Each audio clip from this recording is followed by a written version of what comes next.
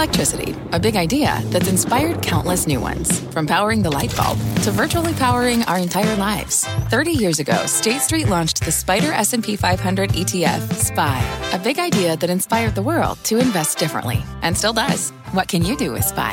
Before investing, consider the fund's investment objectives, risks, charges, and expenses. Visit ssga.com for a prospectus containing this and other information. Read it carefully before investing. SPY is subject to risks similar to those of stocks. All ETFs are subject to risk, including possible loss of principal. Alps Distributors, Inc. Distributor.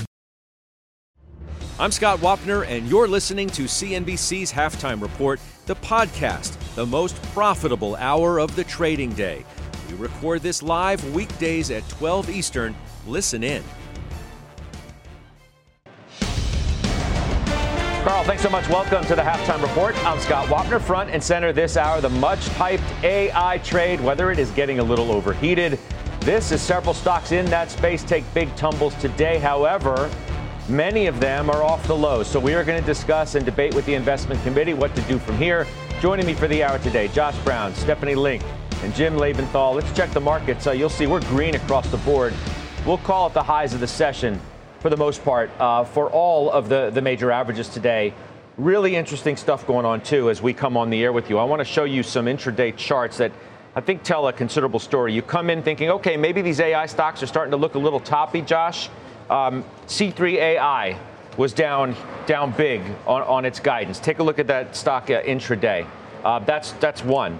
CrowdStrike, number two. Revenue growth slowing. Stock was down. Throw the intraday up, please. And then look at that. Okta, another one out of the software space. Down, says business environment can get worse. Stock was down, weighing. It's trying to move higher a little bit. Salesforce is another one, obviously, we're watching closely today, out of the Dow, which is attempting its own little move here. But, Josh, I just find it interesting as we ask this question coming into a new month, this being the first trading day of it, whether these AI stocks have gotten too hot, too toppy, and the moment they start to go down by any great magnitude, the buyers come in. What's your takeaway here? Well, I think so. I guess I'll do CrowdStrike individually. This is a company that reported a 42% year-over-year increase in revenue, which most publicly traded businesses would be thrilled to report. Unfortunately, last year they reported a 61% revenue growth figure. We already know, though, that 2021, early 2022 growth environment is not the environment we're in now. So I don't think anyone was terribly surprised, and that's why the stock is still trading.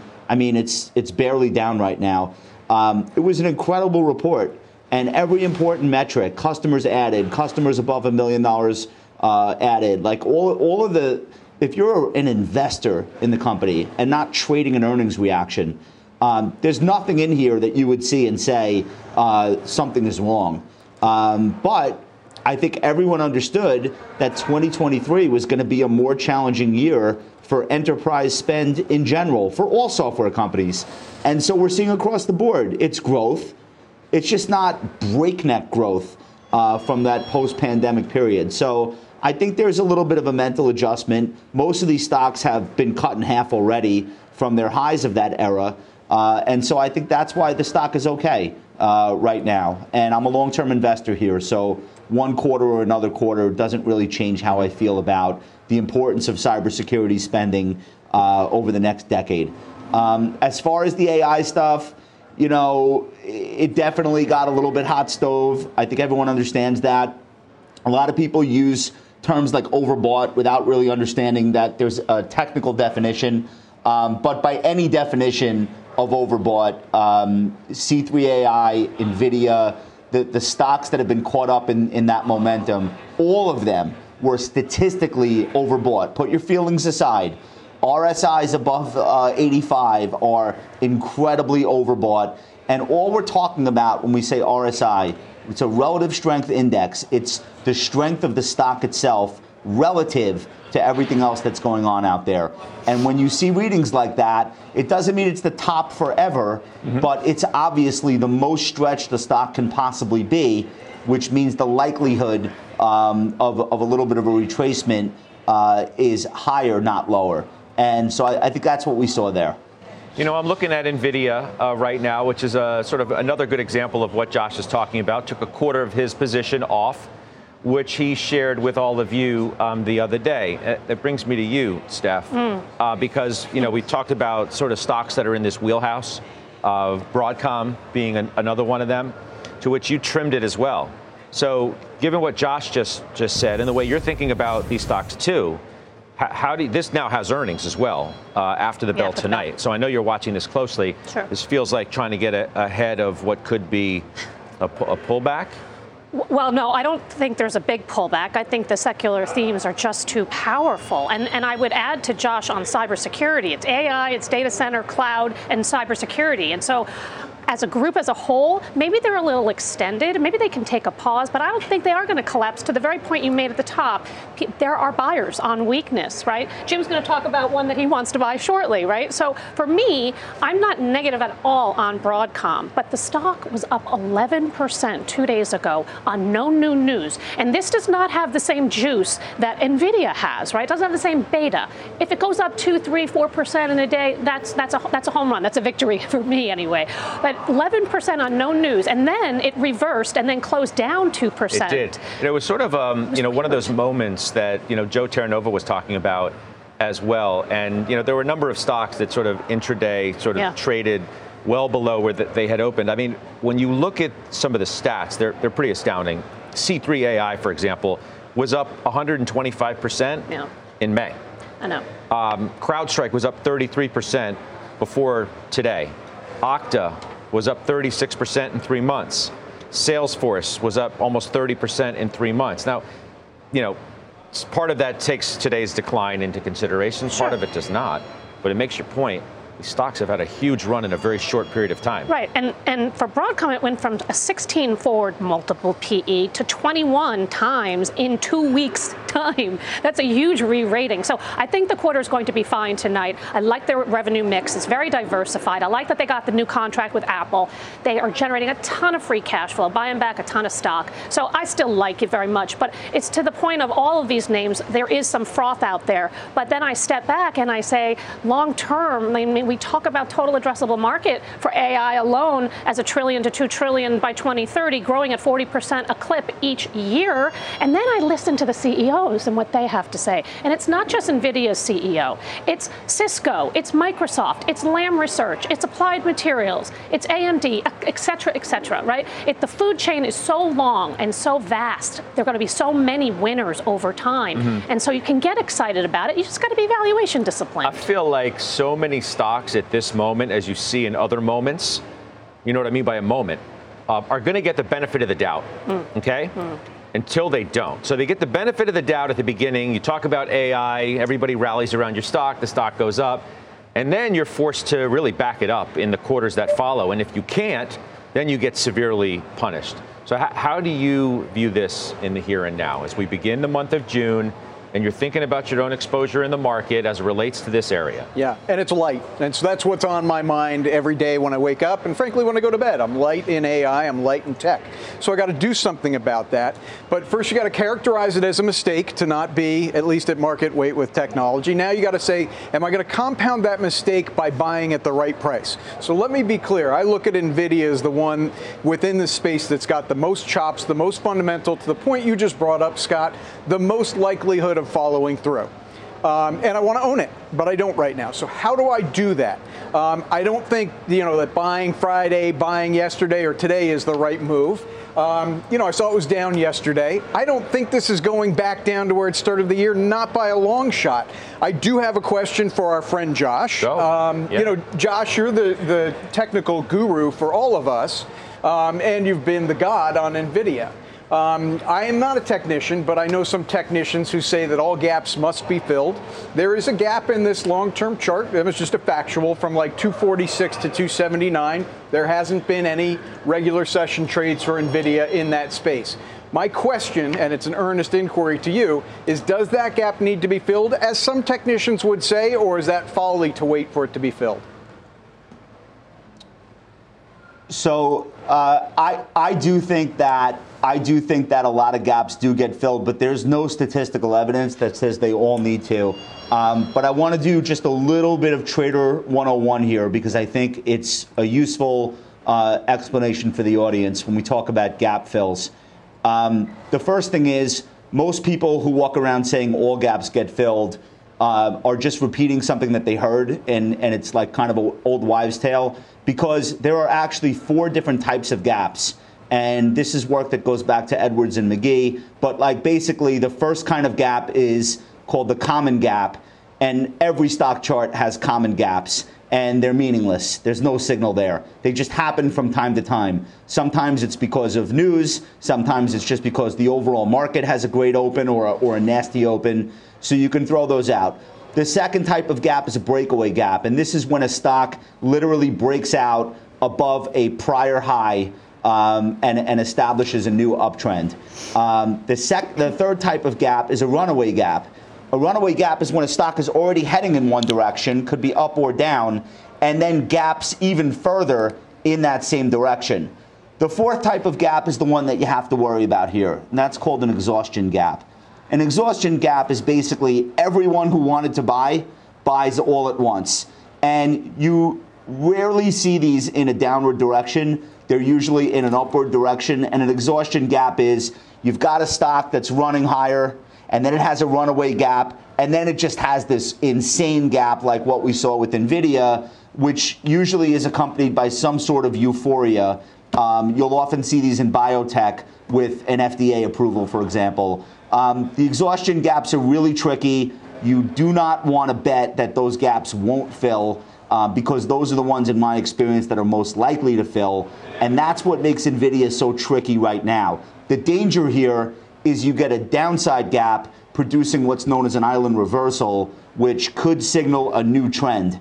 And I'm not saying that's what's going to happen, but if you're long the stock here or you're about to buy it, that's the thing that you're worried about. And island reversals are very, very powerful trend-changing patterns. So here's the problem. Here's the problem you have with NVIDIA. Basically, the 200-day is 198. The 50-day is 288. The stock is almost 400. So I don't know that the whole gap needs to be filled. I'll just tell you that daily volume in NVIDIA right now is 83 million shares a day. That's literally 3 times the median trading volume going back to January of 2020. It probably can't sustain volume like that for very much longer unless they start rolling out cancer cures. And so I think part of this gap does have to get filled. I don't think it has to be extreme. I don't think it has to go back to where the gap started. I just think the stock's going to get back into that gap. And then maybe that's where you want to pick up your pencil and make some risk-reward decisions. Right. So I love the question because I feel like that very question is on the minds of so many different people right now. I missed it. Should I buy it? If I don't buy it, am I going to miss the next leg? And I thought that was a great bit of trade school as well from Josh on the kinds of things that, you know, people who look real deeply inside some of these stocks and the way they trade are looking at now to try and decide what the true next leg is going to be. That was, first off, that was darn good. I mean, let's just pause for a second, Josh. That was awesome, and thank you. You know, where I am with this is it's Ernest. Where I need to figure out is not so much the entry point, it's somewhere around here. What am I going to goof around, whether it's 390 or 370? Who cares? Scott, the answer for somebody like me, and if you're at home listening and you're like, you don't own NVIDIA, what do? It's the size of the entry position. And I got to give this time, all right? I made this analogy last week that this is like Apple in 2012, which is the year I think I bought it. It had gone up like 8-fold in the prior few years, and yet you look at those numbers back in 2012, they're a fraction of where it is today. That's what I think is going to happen with NVIDIA, and I just need to take time. So my entry point, whatever it is, it's probably going to be small, and Scott, you're going to hear me talking about this over months, maybe even the next year, getting a full position going. So speaking of, you know, gaps between certain stocks and other ones, the gap between the NASDAQ and the Dow is pretty epic. Oh, okay. It's ridiculous. And according to Bespoke, we're just coming off this month of May, which doesn't happen very often in their words. Right. There have only been 8 other months in the NASDAQ's history that it outperformed the Dow by a wider margin. okay? In the NASDAQ's history, there have only been 8 other months where you had an outperformance like you just had between the NASDAQ and the Dow. Is that a worrisome sign? Is that a sign of an unhealthy situation in the market, or one that's totally just fine for appropriate reasons? I mean, I don't think it's healthy. I watch it very carefully. That's probably the biggest surprise year to date for me is how narrow the market has been. The top 5 stocks in the S&P 500 account for 24% weighting. That is huge. Microsoft and Apple have, in the last 40 years, haven't seen a 7% each weighting. Now, to your point, is it appropriate given what we know? Yeah, probably the narrowness, it makes sense. Given what we think we know. What we think we know, right? But like we had concerns about the debt ceiling. We have concerns about the Fed. We have concerns about geopolitical issues, China and Taiwan. China's kind of rolling over. The recovery seems to have stalled. So there's so many unknowns. And so it's easy. Oh, by the way, rates have kind of started to come down, right? And that's actually going to help long duration assets. So I think it makes sense to me why it's been so narrow and why it's been so tech heavy, in addition to the great statistics and secular growth in what we just talked about in the various different pockets within technology. But it's not normal. I don't like to see it. I do think as we chip away at some of these unknowns, we can see a broader market. And especially if the Fed pauses, maybe even eventually cuts, I think you'll absolutely see a broadening. And I think then you'll see some of the participation from some of these really beaten down cyclical names in the commodities and that sort of thing. I think what's really incredible, too, Jim, is that you have what some people would suggest is the inflating of a giant bubble at the same time that the Fed is arguably not finished raising rates. So you're inflating, some would suggest, I'm not saying you are, but the argument that some make is this is all a bubble, which is just peculiar to me that it would be happening at the same time that the Fed would be pulling liquidity out of the market. Yeah, look, it's a legitimate discussion, right? And the people, who are most bearish are some really smart people. Like if you talk to Stanley Druckenmiller or Jeremy Grantham, right? There's rationality. Howard Marks, there's rationality behind what they're saying. What I've been saying all along is that this economy is a lot stronger than it's being given credit for, and it continues to show that. I mean, just as a point, it's June 1st. Do you know that it was a year ago, almost exactly? It was June 2nd of last year that Jamie Dimon came out with his hurricane comment. It's been a year since. We've got GDP, at least by the Atlanta Fed, now estimated at 2% growing. We've got labor markets still incredibly strong. I'm not saying that all is well in Tahiti, but this isn't a hurricane. No, but let's just say that the consumer economy is perhaps much stronger for much longer than people expected it to be.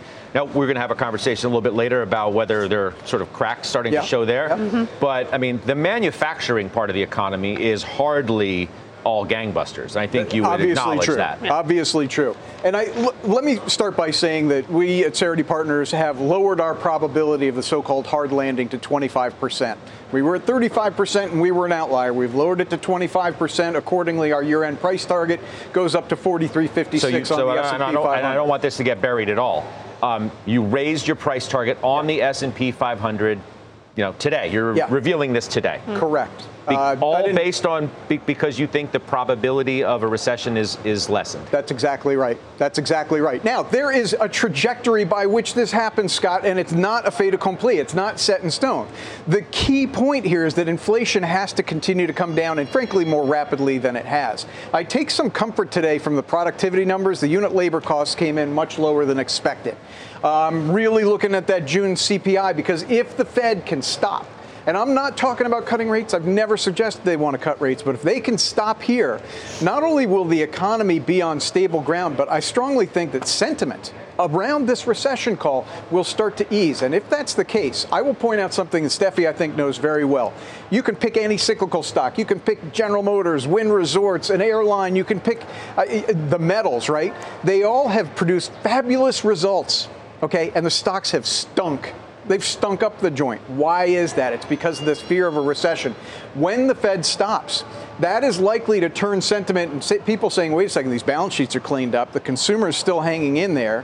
The Fed's done raising rates. Yes, there will be a lagged effect, but now the economy in 2024 can start growing. And Scott, profits with it. We're in May. We're in June. We're almost halfway through this year. The market's going to start looking at 2024 earnings. And if the Fed is done, It's going to like what it sees. You see, Josh, I mean, the biggest question right now, I think, for the market is what happens if tech starts to fall or falter? If this great trade that we've all been witnessing starts to really roll over, what's going to pick up the slack? Is there any belief that you have that cyclical stocks are going to be the thing that does it?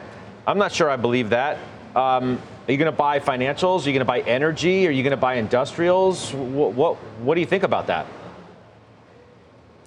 Well, you know, a lot of times we look at the breadth and the internals, and we say the leadership is too narrow, and the implication when you say that is that the whole market is going to have to correct because there are too few stocks going up. The problem is over the last 10, 12 years is that a lot of times that narrowness and that shrinking group of leaders, the resolution has actually been to the upside. The rest of the market ends up catching up, and you get this big catch-up trade in all those different sectors that you mentioned. That's happened so many times I can't even count. So it's important to just point out that is one way that this could resolve. It doesn't have to, but historically, in recent history, that's how it has been resolved. I think it's important to point out it's nice to have GDP forecasts or whatever, but when you're investing in the market, you're not buying GDP.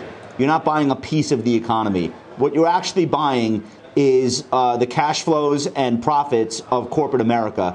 And one of the lessons that we've all relearned in the last year is that the top 500 companies in America that make up the S&P are really, really good at preserving margins and finding a way to grow earnings, whether they're doing it through financial engineering like buybacks, or they're doing it lately by laying people off, or declaring, quote, the year of efficiency. It doesn't matter. That's really what you're investing in. And just look, the S&P up 10% on the year, the Russell is flat. It's not as good for small companies as it is for large companies right now. Large companies have more levers they could pull. The other thing that's important to point out, in addition to the fact that the quote-unquote earnings recession was nothing like what was advertised, is that in a typical slowdown, you have huge debt piles that are encumbering these companies, and that's just not the case now because of the refinancing activity. So yes, corporations took on a lot of debt, but they've locked in effectively zero rates for as far as the eye can see. We don't have this maturity wall coming for the S&P 500 companies. It'll be much tougher for smaller companies. And I think that's being reflected in how markets are acting this year. So again, it's nice to have an economic forecast. I wish you luck. Nobody can actually do it. I certainly can't. We're not buying the economy. This is a very, very different animal right now, and I think that's what's playing out on our screens. Well, we've been buying stocks lately. That's what we're buying. I mean, 42.20 is where the S&P 500 is right now on this first trading day of June. You wanted to say, and then I want Steph to get in quick. Yeah, just really quickly. I mean, there was a lot in what Josh just said, and I want to connect two dots that are important, and this is why I talk about GDP, because GDP does have relevancy to the top line for corporate America. The margins are where profits come from. That's where the difference between GDP and profit growth comes from, is in the margins. And if inflation is coming down, by the way, that's a key central part of my thesis. Inflation is coming down. That does help with margins. So, Josh, I agree with you that GDP and profits are not inextricably linked, but it does certainly help my case that GDP is growing. Absent that, then you've got jobs falling off, and we don't disagree. Hanging in there. Jim, I'm sharpening the pencil. We don't disagree. We don't disagree. I spoke to an audience of like 300 financial advisors yesterday at the Trade PMR event in Tampa, and the most important point I wanted to bring out is that even if I gave you the economic headlines in advance, even if I told you in January 2020 we're going to have 22 million layoffs, close down the economy, would you predict the S&P would be up 30%? You probably wouldn't. So even if you knew how the economic data would go for the next 6 months of 2023, it still doesn't tell you how people would react to that. And it certainly doesn't tell you what would happen to corporate profits, what would happen to multiples. So it's a very tough game to play. And that's the main point that I try to get across to people. Historically, with GDP is at about 2 or 2.5%, earnings are going to grow about 5 to 7%. Some are going to grow more, some are going to grow less. But that's one of the reasons why I think earnings were much better than expected in the first quarter, because GDP did hold in and hang in there. And so I think they're very much correlated. I look at the macro first, and then I deep dive into the fundamentals to see what I want to do, where do I want to be, how overweight or underweight a sector I want to be in. But it very much depends on what's happening in the macro, and not only here, but around the world. Okay, let's do this. Let's squeeze a break in. Up next, we'll do our call of the day. It's a downgrade for one big retail stock. It's tracking for its 10th straight day of declines. Stephanie Link owns it. We'll find out her strategy next.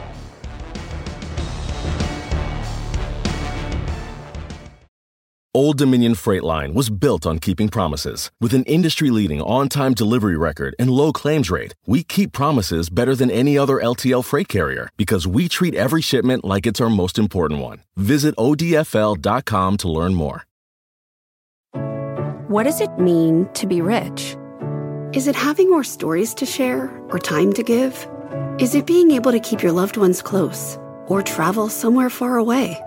At Edward Jones, we believe the key to being rich is knowing what counts. Your dedicated financial advisor will take a comprehensive approach to your financial strategy to help support what truly matters to you. EdwardJones.com/findyourrich. Edward Jones, member SIPC.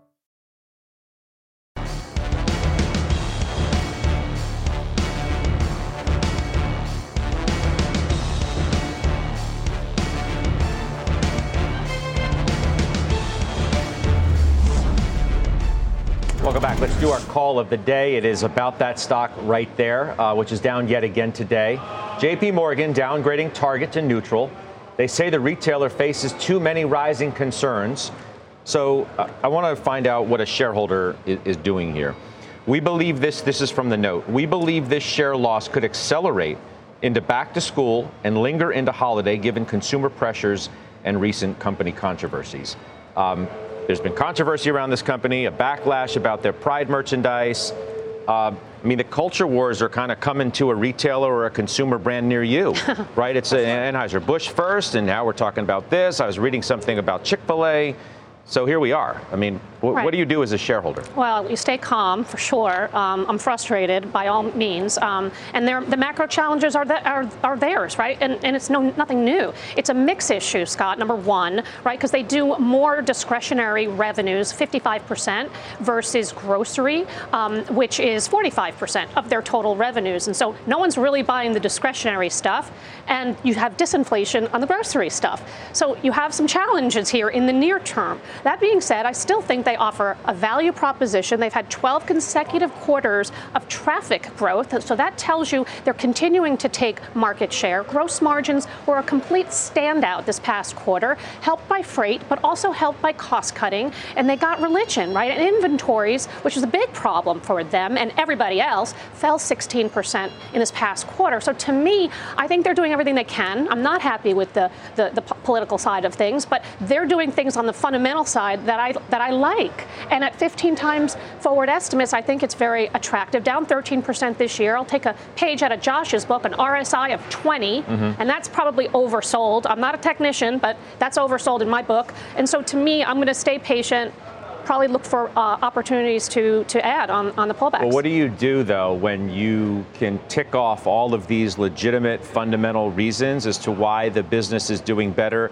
than a 10 in a row day decline would suggest because of, in large part, this controversy? I'm just going to have to stay calm and look for the valuation and see. I'm going to look at where I think numbers can go based on what I just outlined for you. And I think that I could be short-sighted and sell this, but I just don't think that's the right thing to do. Well, you trimmed it not that long ago. Yeah, and April. I had gains in it, so I took profits at the time, but I bought it back, because the stock has fallen quite substantially. So I'm not going to get into the fray right now, but I do like it for the long term. I'm wondering if we're at an inflection point, Jim, with the consumer in general. Dollar General, they cut their outlook, okay? That's not exactly, the highest of high-end retail. Macy's, they slashed their guidance. Capri Holdings, that is among the highest of high-end retail. Michael Kors, Versace, et cetera. They're talking about slowing sales. What are we to think right now in terms of the consumer, whether this is, in fact, an inflection point? My opinion, Scott, is that the consumer is still healthy, and that what you're citing is still this: consumers are overbought. They bought everything. They don't need another ring light. They don't need another pair of yoga pants.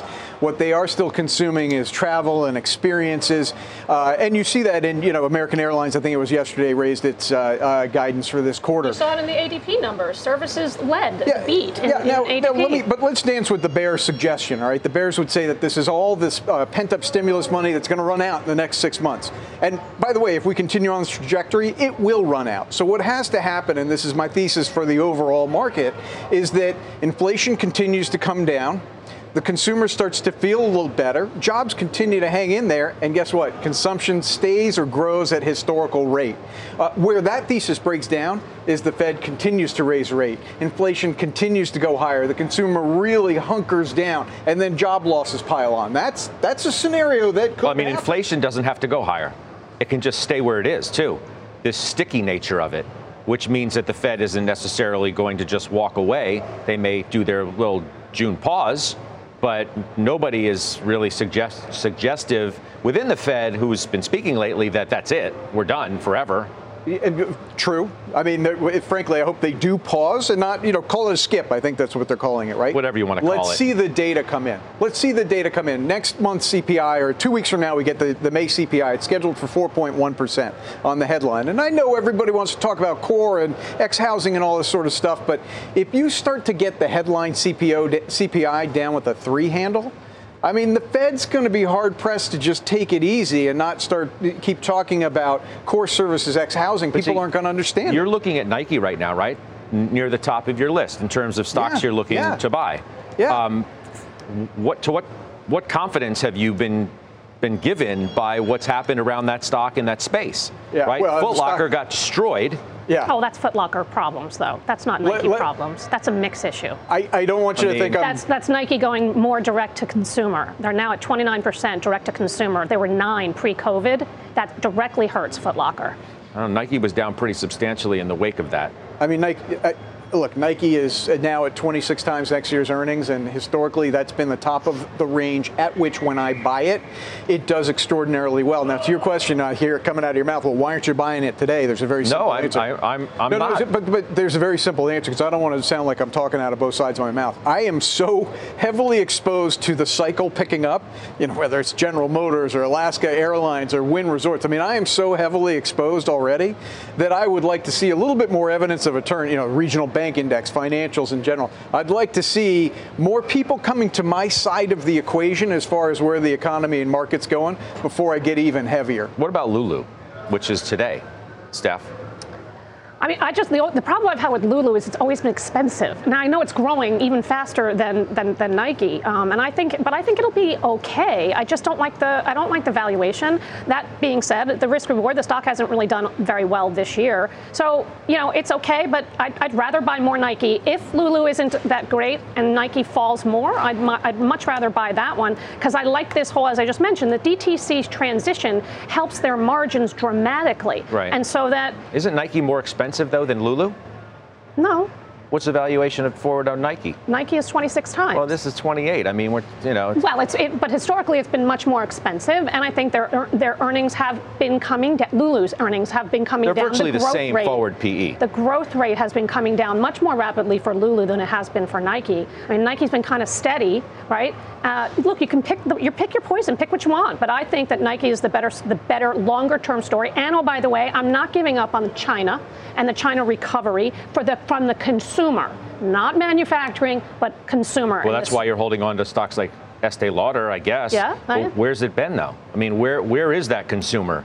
Well, it just started. They just reopened a month and a half ago. They were wearing masks 2 months ago. So I think you have to give it some time. The services component in the PMIs have actually been better than expected, way into expansionary mode. Josh, quick. Yep, go ahead. Sorry, Steph. Steph, doesn't Nike have a fashion problem? It's kind of out. The resale markets are drying up. That's a canary in the coal mine. The brand is not hot. They've been overly reliant on Jordans. They have an inventory glut. They're discounting sneakers that they can't get rid of. Like, that's not turning around this summer. Nike's total revenues grew 19% last quarter. Every geography grew double digits. Digital and DTC grew in the 20s. So, no, they don't have a growth problem, and I don't think that they have a product problem either. They have a 78% market share in sneakers. So I think that they have a great pipeline, great technology. Stock down 19% in a month. And that's because a lot of the China concerns, too, right? I mean, I think that's not. I don't know. I don't think China is dead, but we have to wait. We have to get the results from them. All right.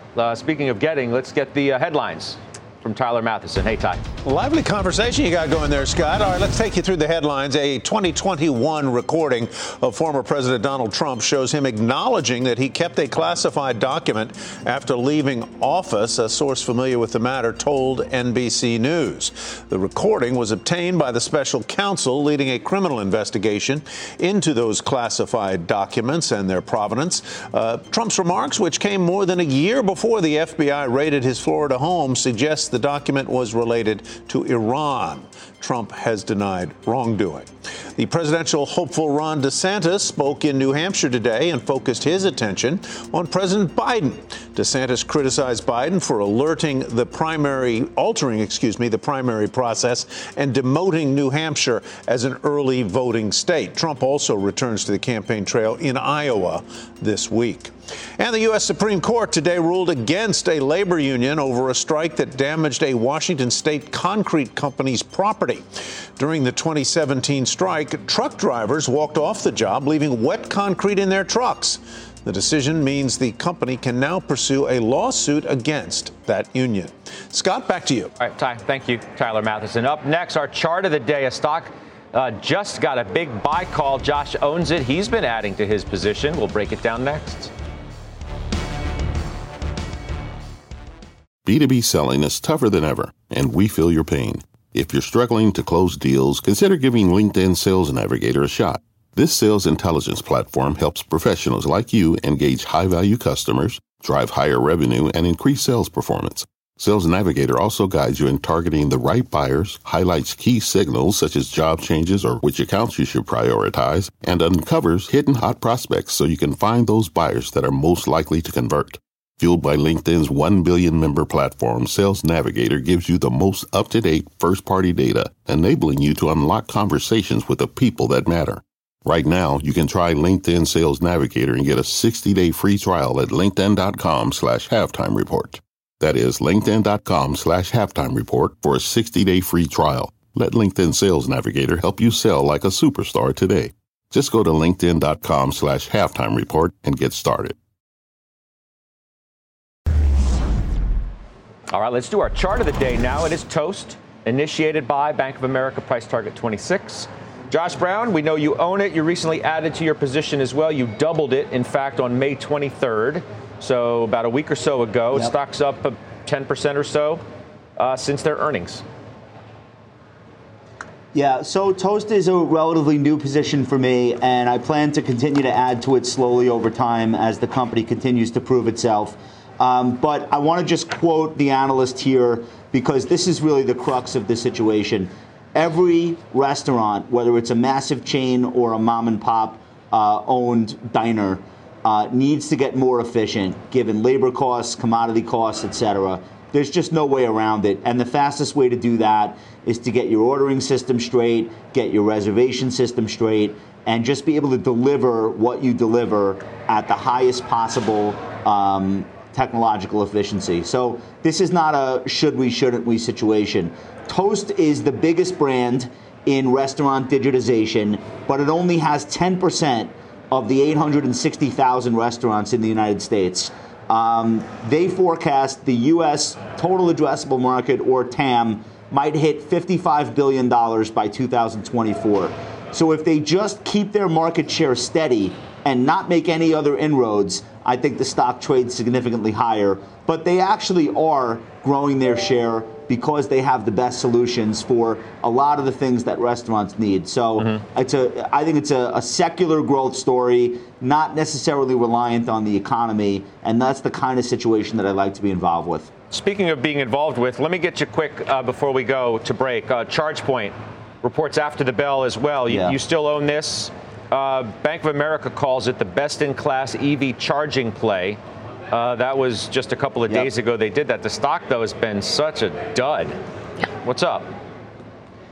Yeah, and if you don't own it, look, I could be wrong. They could have a great quarter and the stock could gap up, but I have to tell you, they are not good at talking to Wall Street. I actually spoke to their head of IR, nice guy. I don't understand why they've been so ineffective at communicating why their strategy is the right one. The stock has no traction. I'm glad it rose on that initiation of coverage or upgrade or whatever, but this is one of the worst stocks I'm in right now. I hope it turns around, but I don't think an earnings report necessarily historically has been the thing. So I don't know how tonight's going to go. Yeah, I mean, you see it down 20% or thereabouts, 19 or so in a week. All right, up next, Mike Santoli has his midday word. We'll be right back on the half after this.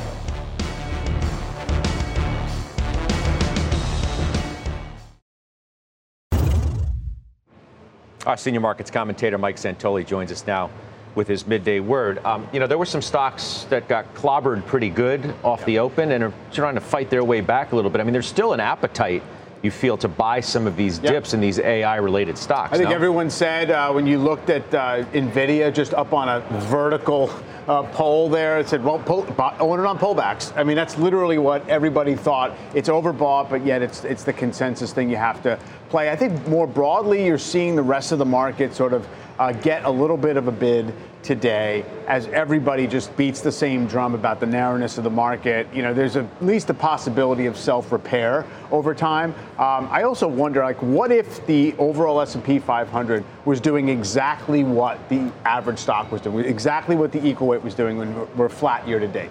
What would we be saying differently about it? Would sentiment be a lot less enthusiastic? I don't think so, because sentiment's not very enthusiastic right now. And everyone thought we were going to be down big in the first half. So if we were flat in the first half, it still would have meant you're doing better than you expected. You're above the lows. I get it. You're going to watch for breakdowns in retailers. It seems like there's an impatience with the hard versus soft landing question, which is not going to be really settled very soon. But other than that, I think, first of the month, maybe you take a little bit of the buying with a grain of salt. We'll see what happens. You see that bespoke stat that we did at the top of our show? Only 8 times in the history of the NASDAQ have you had an outperformance of NASDAQ versus Dow like you had in May?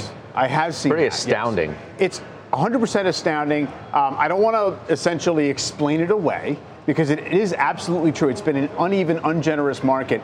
You also, though, have a NASDAQ that's never itself been more concentrated. I mean, people don't remember this, but the NASDAQ 100 was constructed so that Apple and Microsoft could not get too big. It's actually a modified market cap weighted index because they were just going to own the entire index and eat everything else. So I do think you have markets that get unbalanced like this from time to time, and it's not necessarily bullish, but I also don't think that it's something that you have to run away from. Yeah. Well, look, it went on for 2 years, by the way. You're bearish. 98 to you'll 2000. Point to a number of different things right now. Yeah. All right, I'll see you in a couple hours. That's Mike Santoli. We'll see him, of course, on Closing Bell. Stay with us. We have Grade My Trade. That's coming up next.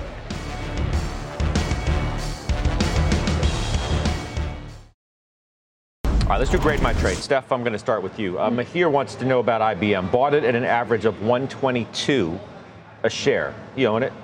What do you do? Oh, I think you hold on to it. I mean, you bought it at a good price, number one. Its stock is still really cheap at 13 times. It gets you a 5% yield. They have $10.5 billion in free cash flow that they're going to generate this year. So you're going to continue to see buybacks and increases of dividends. And I just like what they've done in terms of transitioning into a simpler company, focusing on software, cloud, AI, and blockchain. All right, Jimmy, Delta Airlines. John sold it at $35.38. Stock you own. This is tough, Scott. I'm not going to. I'm going to give him an incomplete. I can't give him the grade I really want to give him. He's a loyal viewer. John, what are you doing here? What are you doing here? Stock trades at 6 times this year's earnings. Estimates are going up. You talk to Ed Bastian, things are going great. TSA traveler counts are through the roof. American Airlines just raised its guidance. Now, look, I want to be fair. if you are in the camp that says, and you are convinced there's a recession coming and it's going to be ugly, an ugly recession, not a short, shallow one, then okay, you sell Delta at 35, 38. But that's not where I am. I mean, I think in fairness, you could say, well, I still don't think there's going to be a recession, but airline stocks generally stink. Like, you could say that. Yes. They have stunk. They have. Okay. Yeah, I know. The delivery was good. The delivery was good. That's why you got me chuckling. That's why you got me chuckling. But for real. Scott, I hear you. I hear you. Can't dispute it. Stocks at 6.5 times. Look, here's what happens when stocks do this. Eventually, the cash flow just becomes too big to ignore, and they start buying back shares. That's what will happen here. You know, if there's no recession. Just got to give this time. But, all right. Yep. Josh, give your take on DocuSign. One of our viewers, Trent, wanted to know what you think about it. He obviously has bought it. What do you think? So the reason that I personally own it, not speaking for what anyone else should do, is that I think this is a stock that's been mischaracterized as a, quote, pandemic stock. It's an $11 billion market cap. New CEO came in at the end of last year. The original CEO stepped down. The new guy is from Google. I think he knows what he's talking about. He laid out the strategy. If it works, this will be a much larger standalone business software company. And they've got a product that is currently in use as its own verb in society. And oftentimes, those types of companies are difficult to dislodge. So I like the stock. I own it. All right, we'll take a quick break. We'll come back. We'll do final trades next.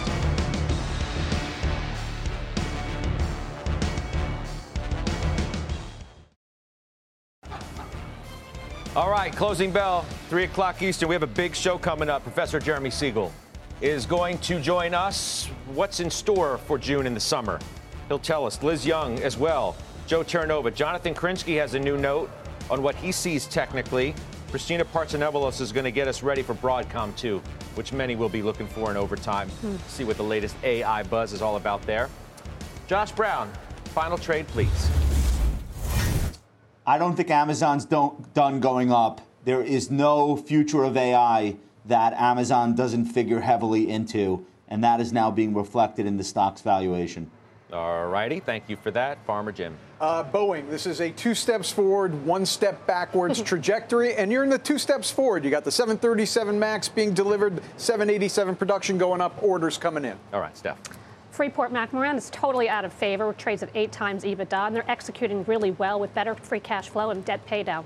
All right. You bought more Vertex, too, Jimmy. We didn't get a chance to get to that, but I just want to get that now. Bought more Vertex Pharmaceuticals. All right. I'll see everybody on Closing Bell. The exchange is right now. You've been listening to CNBC's Halftime Report, the podcast. You can always catch us live weekdays at 12 Eastern, only on CNBC. All opinions expressed by the Halftime Report participants are solely their opinions and do not reflect the opinions of CNBC, NBC Universal, their parent company, or affiliates, and may have been previously disseminated by them on television, radio, internet, or another medium. You should not treat any opinion expressed on this podcast as a specific inducement to make a particular investment or follow a particular strategy, but only as an expression of an opinion. Such opinions are based upon information the Halftime Report participants consider reliable, but neither CNBC nor its affiliates and/or subsidiaries warrant its completeness or accuracy, and it should not be relied upon as such. To view the full Halftime Report disclaimer, please visit cnbc.com/halftime report disclaimer. People today can spend half their lives over 50. So it's good to be financially ready for what's important to you as you get older, like a family vacation. Or starting your dream business. Welcome to Connie's Coffee. How may I help you? AARP's trusted financial tools can help you plan for whatever your future holds. That's why the younger you are, the more you need AARP. Start planning today at aarp.org/moneytools.